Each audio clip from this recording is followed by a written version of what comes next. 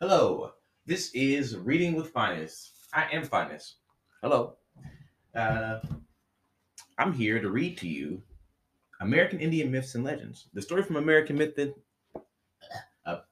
from American Indian Myths and Legends that I'm going to read to you today is The Life and Death of Sweet Medicine.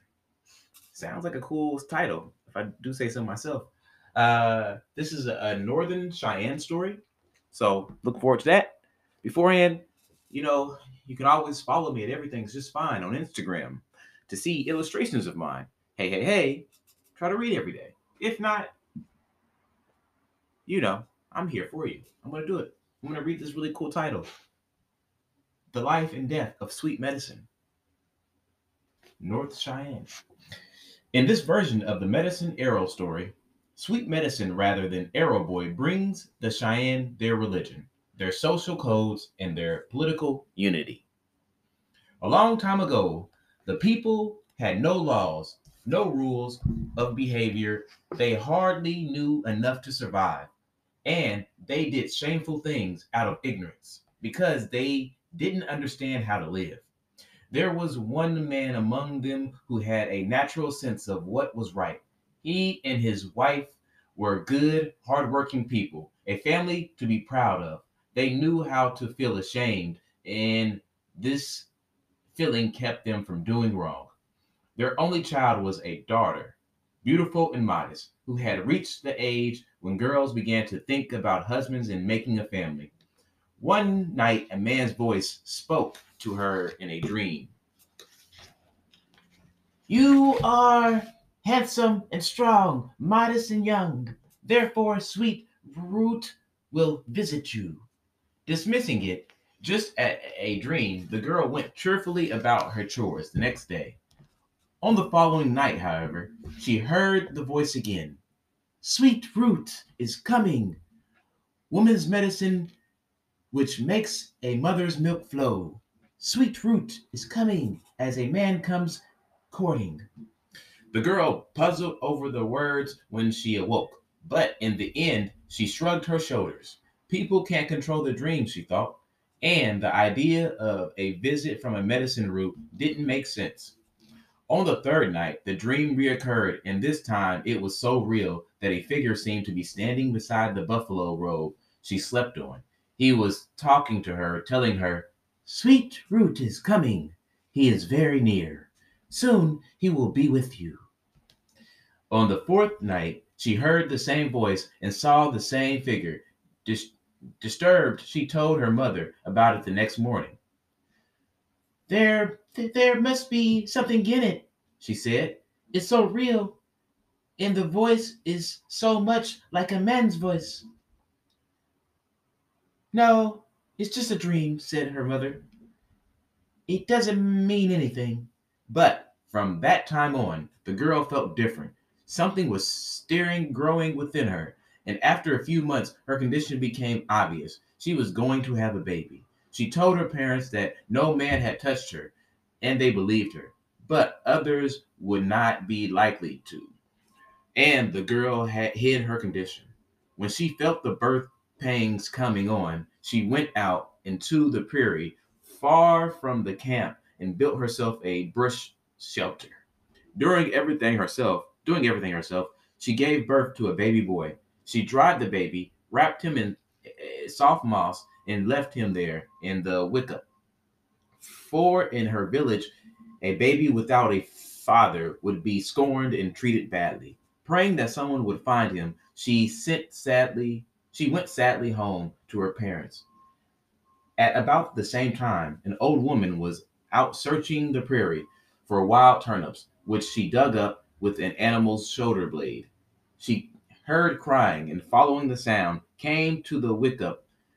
She was overjoyed to find the baby. At Not the baby, the rapper, but the baby, the one from the beginning. I don't know why the baby would be featured in this story. I'm sorry. As she had never had one of her own, all around the breast shelter grew the sweet root, which makes a mother's milk flow. So she named the boy Sweet Medicine. She took him home to her shabby teepee, even though she had nothing to offer him but love.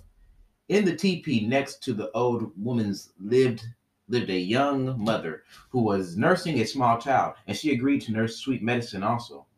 He grew faster and learned faster than ordinary children, and was weaned in no time, which he was only 10 years. He already had grown up wisdom and hunting skill far in advance for his age. But because he had no family and lived at the edge of the camp in a poor teepee, nobody paid any attention to Sweet Medicine's existential his great powers. That year there was a drought, very little game, and much hunger in the village. Grandmother, Sweet Medicine said to the old woman, find me an old buffalo hide, any dried out, chewed up, scrap with holes in it. It will do. The woman searched among the roughest piles and found a wrinkled, brittle piece that the starving dog had been chewing on. When she brought it to Sweet Medicine, he told her, take this to the stream outside the camp, wash it in the flowing water, make it palatable, scrape it clean. After she had done this, Sweet Medicine took a willow wand and bent it into a hoop, which he colored with sacred red earth paint. He cut the buffalo hide into one long strip and wove it back and forth over the hoop, making a kind of net with an opening in the center. Then he cut four wild cherry sticks, sharpened them to a point, and hardened them in the heath fire. The next morning he said, Grandmother, come with me. We're going to play the hoop and stick game. He took the hoop and the cherry wood sticks and walked into the middle of the camp circle. Grandmother, roll this hoop for me, he said. She rolled the hoop along the ground, and Sweet Medicine hurled his pointed sticks through the center of it, hitting the right spot every time. Soon, a lot of people, men and women, boys and girls, came to watch the strange new game. Then Sweet Medicine cried, Grandmother, let me hit it once more and make the hoop into a fat buffalo calf. Again, he threw the stick like a dart. Again, the stick went through the center of the hoop, and it did so. The hoop turned into a fat yellow buffalo calf. The stick had pierced its heart, and the calf fell down dead. And now, you people will have plenty to eat, said Sweet Medicine. Come and butcher this calf. The people gathered and roasted chunks of tender calf meat over their fires, and no matter how many pieces of flesh they cut from the calf's body, it was never picked clean. However much they ate, there was always more. So the people had their fill, and that was the end of the famine. It was also the first hoop and stick game played among the Cheyenne. This sacred game has much power attached to it, and it is still being played. A boy's first kill is an important happening in his life, something to be something he always remembered. After killing his first buffalo, a boy will be honored by his father, who may hold a feast for him and give him a man's name. There would be no feast for Sweet Medicine, all the same. Oh, it's a long story, y'all. He was very happy when he killed a fat yellow buffalo calf on his first hunt. He was skinning and butchering it when he was approached by an elderly man, a chief too old to do much hunting, but still harsh and commanding. This is just kind of hide I have been looking for, said the chief. I will take it. You can have a boy's first hide, said Sweet Medicine. Surely you must know this, but you are welcome to have of the meat because I honor old age.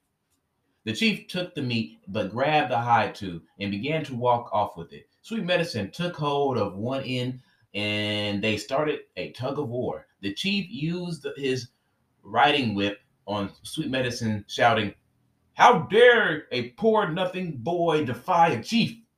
As he whipped Sweet Medicine again and again across the face, the boy's fighting spirit was aroused. He grabbed a big buffalo leg bone and hit the old man over the head. Some say Sweet Medicine killed the chief, Others say the old man just fell down stunned. But in the village, the people were angry that a mere boy had dared to fight the old chief. Some said, "Let's whip him." Others said, "Let's kill him." After he had returned to the old woman's lodge, Sweet Medicine sensed that he what was going on. He said, "Grandmother, some young men of the warrior society will come here to kill me for having stood up for myself." He thanked her for her kindness to him and then fled from the village. Later, when the young warriors they were so angry to find the boy gone that they pulled the lodge down and set it fire to it. The following morning, someone saw Sweet Medicine dressed like a fox warrior, standing on a hill overlooking the village. His enemies set out in pursuit, but he was always just out of their reach, and they finally retreated, exhausted. The next morning, he appeared as an elk warrior, carrying a crooked coop stick wrapped in otter skin. Again, they tried to catch and kill him, and again, he evaded them. They resumed their futile chase on the third morning when he wore the red face paint and feathers of a red shield warrior, and on the fourth when he dressed like a dog soldier and shook a small red rattle tied with a buffalo hair at his pursuers. On the fifth day, he appeared in the full regal of a Cheyenne chief that made the village warriors angrier than ever, but they still couldn't catch him. And after that, they saw him no more. Wandering alone over the prairie, the boy heard a voice calling, leading him to a beautiful, dark, forested land of many hills. Standing apart from the others was a single mountain shaped like a huge teepee, the sacred medicine mountain called Bear Butt Boots. Sweet Medicine found a secret opening, which has since closed, or perhaps was visible to him alone, and entered the mountain. It was hollow inside like a teepee, forming a sacred lodge filled with people who looked like ordinary men and women, but were really powerful spirits.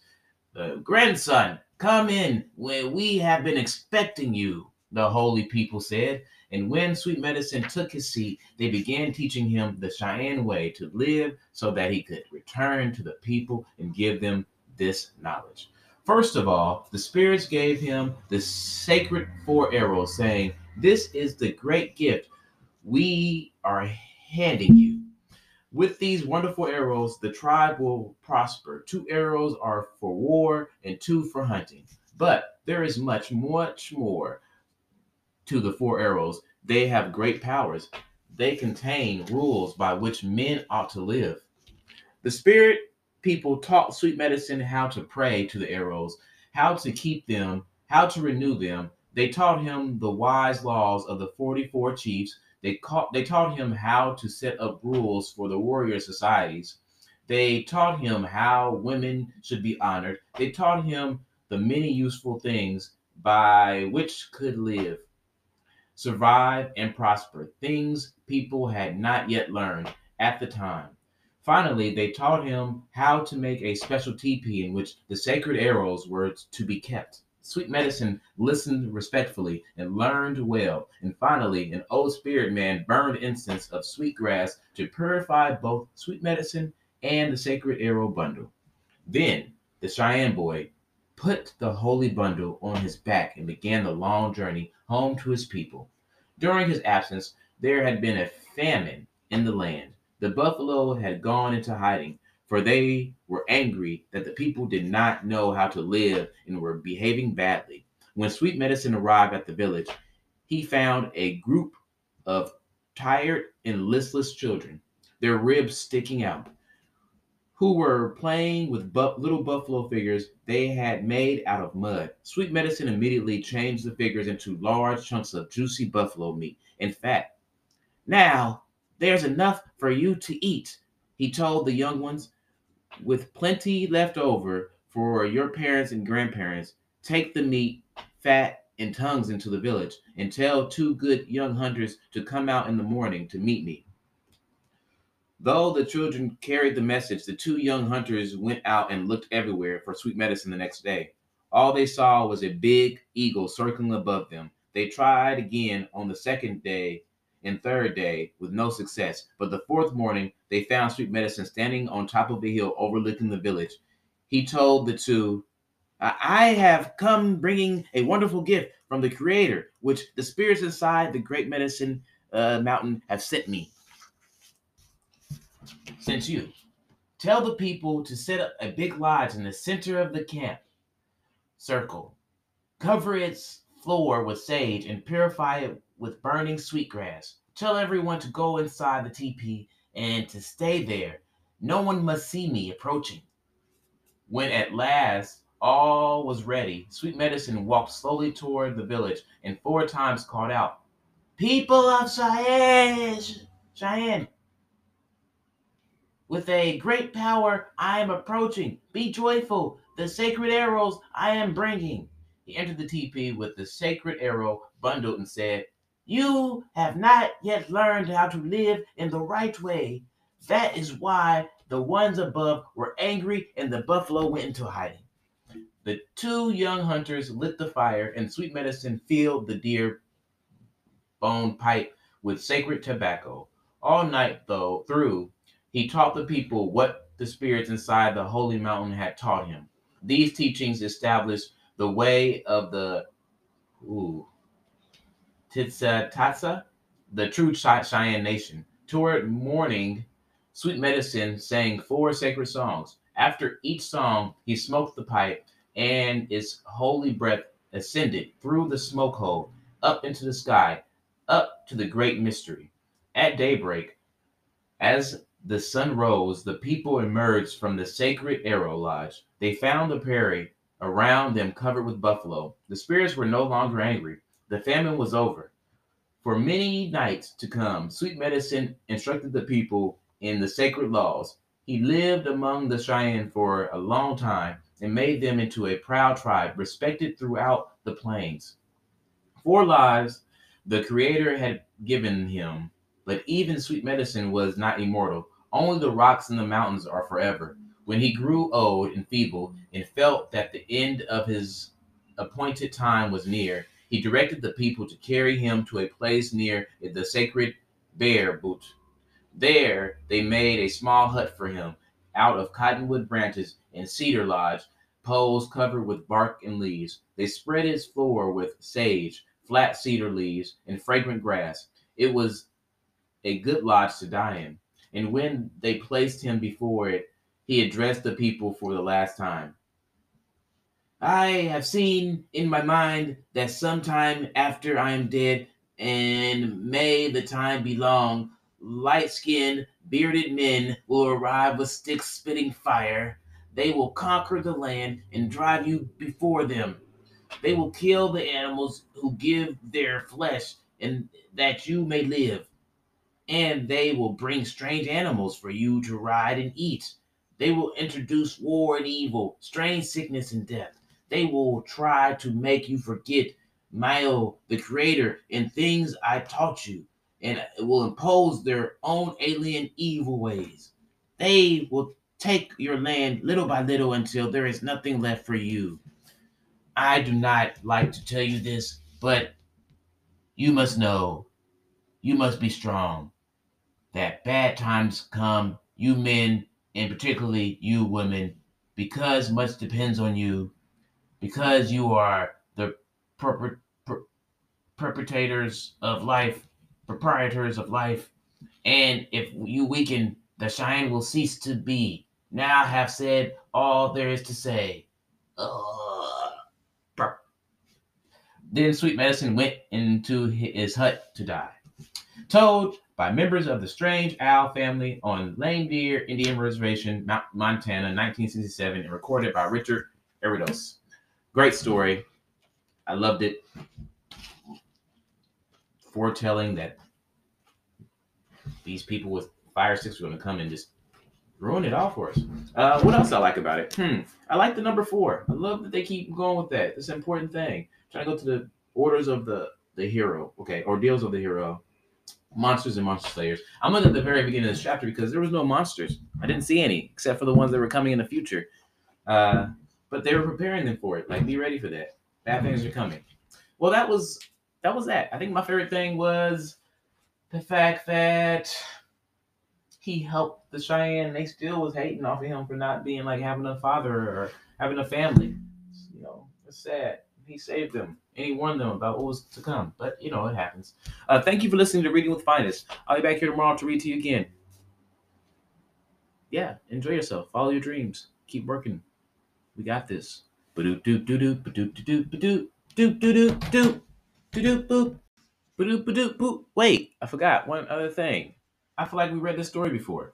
And I think that's what they were saying in the beginning about Arrow Boy. I think this is Arrow Boy, just a retelling of it. I also feel like I read this in that Joseph Campbell book, Hero 1,000 Faces. They brought up some of this stuff about the hero's journey. So yeah, that was quite a hero's journey as well. Favorite thing. Yeah. Callbacks. All right. Night. Have a good day.